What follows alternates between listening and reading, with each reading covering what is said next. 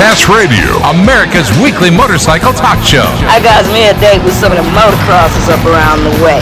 Your source for weekly updates on what's happening in the world of motorcycle racing. You know how fast you're going? Industry news, trends, the people involved. I'm Ricky Carmichael. This is Kevin Schwartz. This is Josh Teemuth. This is Kelly Smith. This is Travis LaTroy. This is Jeremy McGrath. And now, Pit Pass Radio.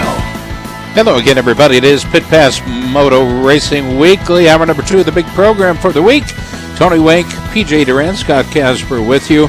Our producers in studio, as always, Jack and Leanne De Leon. Thanks so much, guys. And we're broadcast through the facilities of our flagship, which is KXNO 1460 AM out of Des Moines, Iowa. And, of course, we broadcast on the Evergreen Podcast System.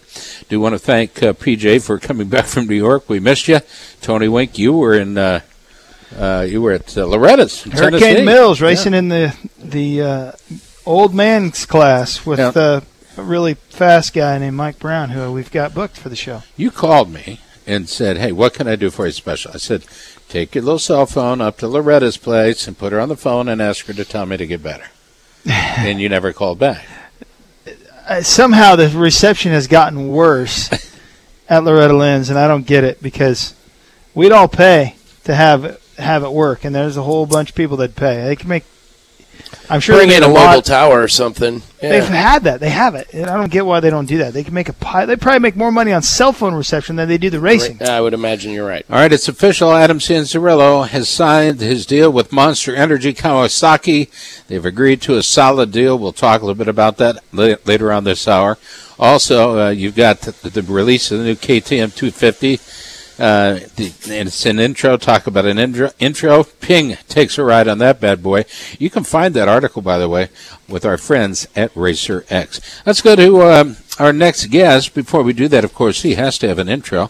And this portion of our show is brought to you by Fly Racing and the Light Hydrogen line. Check for it at a dealer near you or look for it at flyracing.com. Tony? All right, one of my heroes, and I got to actually line up next to him in the third moto, is Mike Brown on the Yamaha, and he joins us now after a couple of titles. And I tell you what, the plus 40 class, didn't see much of Brown in that one, but in the plus 25, when I watched that one, that was super cool. He won the junior 25 plus class at 47 years old. Mike Brown, welcome to Pit Pass. Proud of you, dude. Are you there? Yeah, I'm here. Can you hear me? Yeah, we hear you, man. We're doing bear with us. We're doing a live remote from Pole Position Raceway. It's an indoor karting center. Yeah. And I'm sure you're probably better at that than us too. But no. Congrats, dude, on your successful Loretta Lynn's week. I know it was probably a little easier for you in that 40 class than it was in the 25. But talk about your finishes, and I don't know if you know who I am, but I stood down there by the mechanics corner. We sat there and talked for a little bit, and you said people give you a hard time, and I don't really care. I raced against Ricky Carmichael there 5 years ago, and he beat me just as badly as you did. And you know what? I think it validates what we're doing down there. I think it's neat. I hope you don't show up next year, but but honestly, I think it's awesome, and I'm stoked for you that you can still find a home to go racing and stuff, and you just haven't quit, man. Have you slowed down at all? I think so. I maybe got smarter. I think I go slow when I need to, but no, I've had a great week, man. Like you said, it was that 25 plus was a tough race. I guess I'm expected to win it, but when I look at it, thinking, man, I shouldn't win it. I'm still pretty old in that class, but it all worked out good this week. So when Darren beat you in the second moto, and nothing against him, we all like him too, but yeah, I don't know, maybe because I'm in the 40 class too. I turned 42 last week. And I'll be giving out the address to send cards and money here in a little bit. Right. I was kind of bummed, because you are an old man and you are so good, and you are the guy that we grew up going to the races and watching and watching on TV, and it's like you're still my hero. I still want you, even though I'm lining up next year, I still want to see you win that class. So, what happened in the third moto? You just put it to him. Did he go down, or I didn't see You were just way out in front. You talking about the last moto there? Yeah, the last 25 plus moto. Yeah. No, I did get this start, and I didn't really want it. That was the whole purpose of the second moto where he got me. I got the start there, and I was thinking I got a little tight, and he had some good lines on me, and I kind of lost. He was riding good, and I wasn't feeling it that race. I didn't feel good on the track. I came in, making suspension adjustments for the third moto, and for the third one, I got a good start, and I was thinking I'm either going to get on pump number one, or I'm going to crash trying to beat him. So I got to start and just rode hard as I needed to ride as fast as I could go to kind of get away and not show the lines, not let him get up close to me and put the pressure on. And, I did get a start there, and I think maybe he came out third, and I got a few seconds ahead of him there in that first lap, and I was trying to keep it like that where I couldn't get hunted down there right on top of me. So it was, just like I said, I rode, 5-6 laps is all I can do, and then, it stayed about the same there, and then I don't know if he crashed or what. I didn't really hear whatever if he crashed, and then I kind of got a gap there, and then went to the checkered flag, but that was about it. We're talking with Mike Brown, veteran racer, X Games gold medalist back in 2015.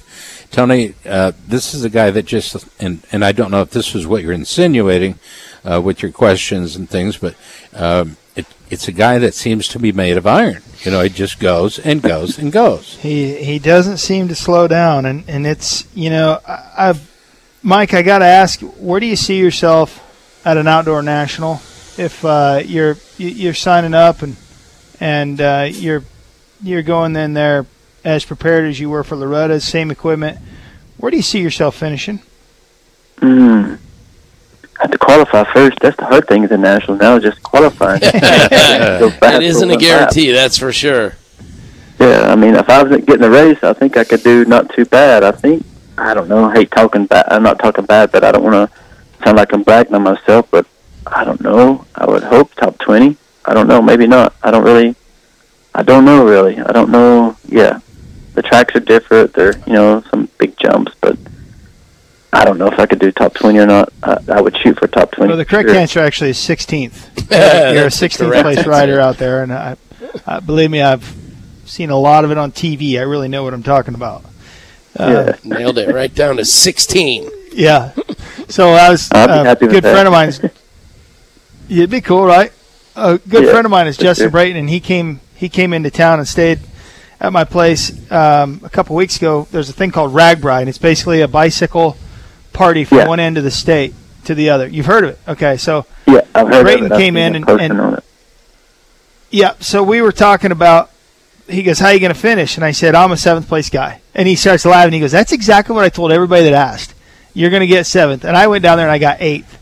And you were so disappointed. I didn't care, honestly. But the difference between even 2nd place with John and me is a good 5 seconds a lap. It's a big deal. And what I noticed when I was up on that podium, I'm going to work really hard.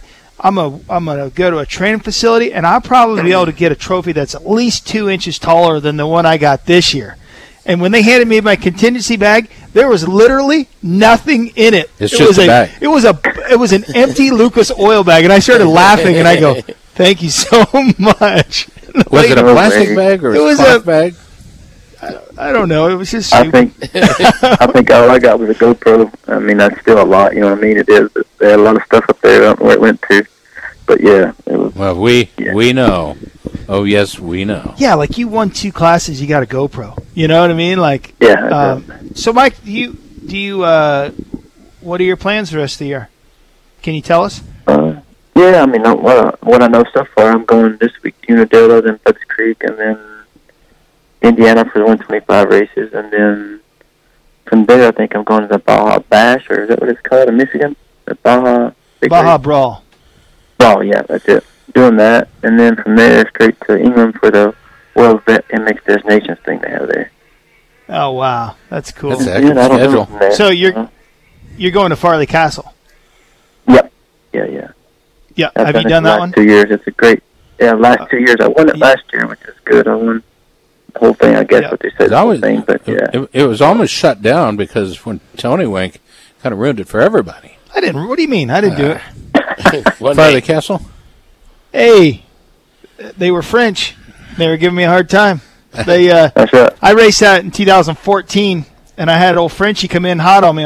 I was on Rory's Team International Air Hammer, the 490s, which is the biggest pile of crap motorcycle you've ever thrown your leg over. I promise you, Mike. And these are like brand new. Keith McCarty totally hooked them up. They're like as good as they were new, maybe better.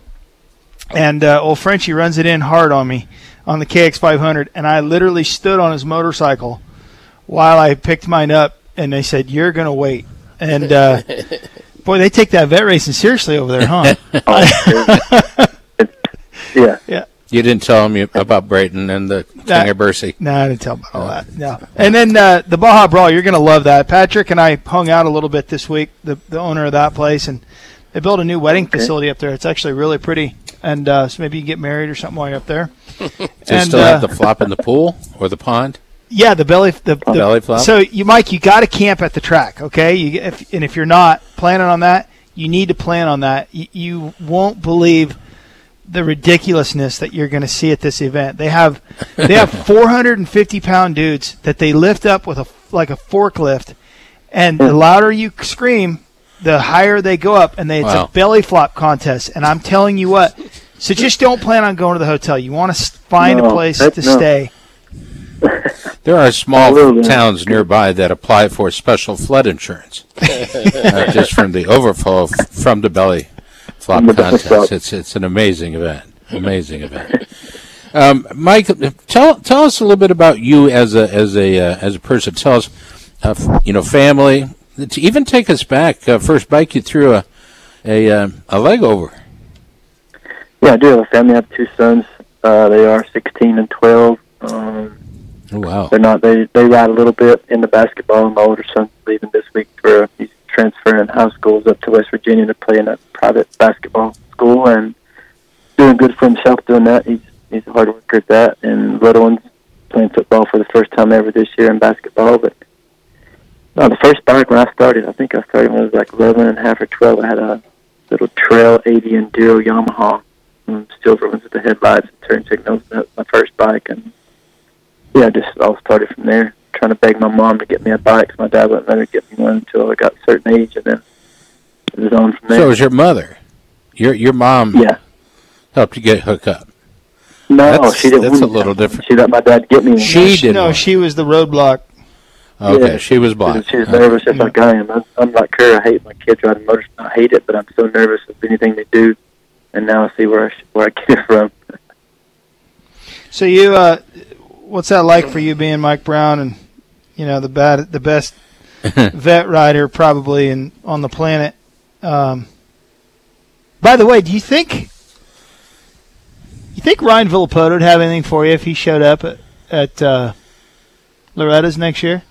For sure he'd go fast, probably faster than me. I was talking to him this week because he hung out over there when he was with me on Thursday. After I got beat, he was in there making me change everything on my bike, so that's how it all came about, changing my bike. He's, you got to do this, you got to do that. He's like my mechanic running around there, telling the mechanics to do this and do that, which is awesome. You know what I mean? It was good fun, and then, that's what I was asking him. So you need to get out here with us. And he said, dude, I couldn't do 3 laps there. There's no way I could do 3 laps there without getting tired, which probably is true because he enjoys his life now, which is great, and I don't blame him. But if he came out, for sure he'd be there for the whole 20 minutes. You know what I mean? He would train for it. He don't come out there but not wanting to win. He ain't gonna come out and get embarrassed. He's not gonna embarrass himself. He's gonna come ready at some point. The track there, your lines are incredible. I mean, it's you're zigzagging all over the place and missing so many bumps that we don't, and then tucking in at the last minute to hit these. And maybe is that something that you learn just being racing pro level races that get that rough? Because we don't see a track that gets that rough all year long. We have to wait to get to Loretta's to see that, and so that we don't know how to ride them lines. And this year they didn't give me an infield pass because I'm racing, and they said it wouldn't be fair to the other racers. Like I didn't need all the help I could get. But so I'd watch you the best I could in the 25 from the sidelines, and you just have different line selection than anybody else. And then it's really hard to duplicate that when you get one sight lap and you haven't seen the track, in a day or a day and a half. Is that something you learn? I mean, are pro level tracks that rough? They're different. Or worse, maybe? So, they are worse, but there they have braking bumps all the way down the straightaways. They're not like at a national. There's you're braking different points. You're getting on the gas earlier. It's just a little different there. But like you're saying, for me, it's right like riding the GNCC or a course like that. I treat it as a track like that instead of a motocross.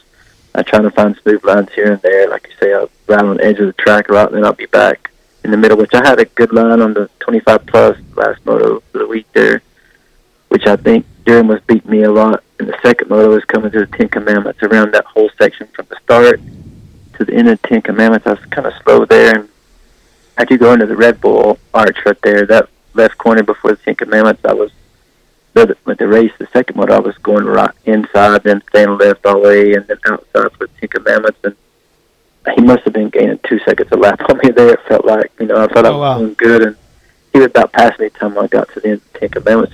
That's where he did pass me, but on the Saturday, I kind of worked on coming out inside, and there must have been, how it was. There's probably 30 ruts across that straightaway going down through there.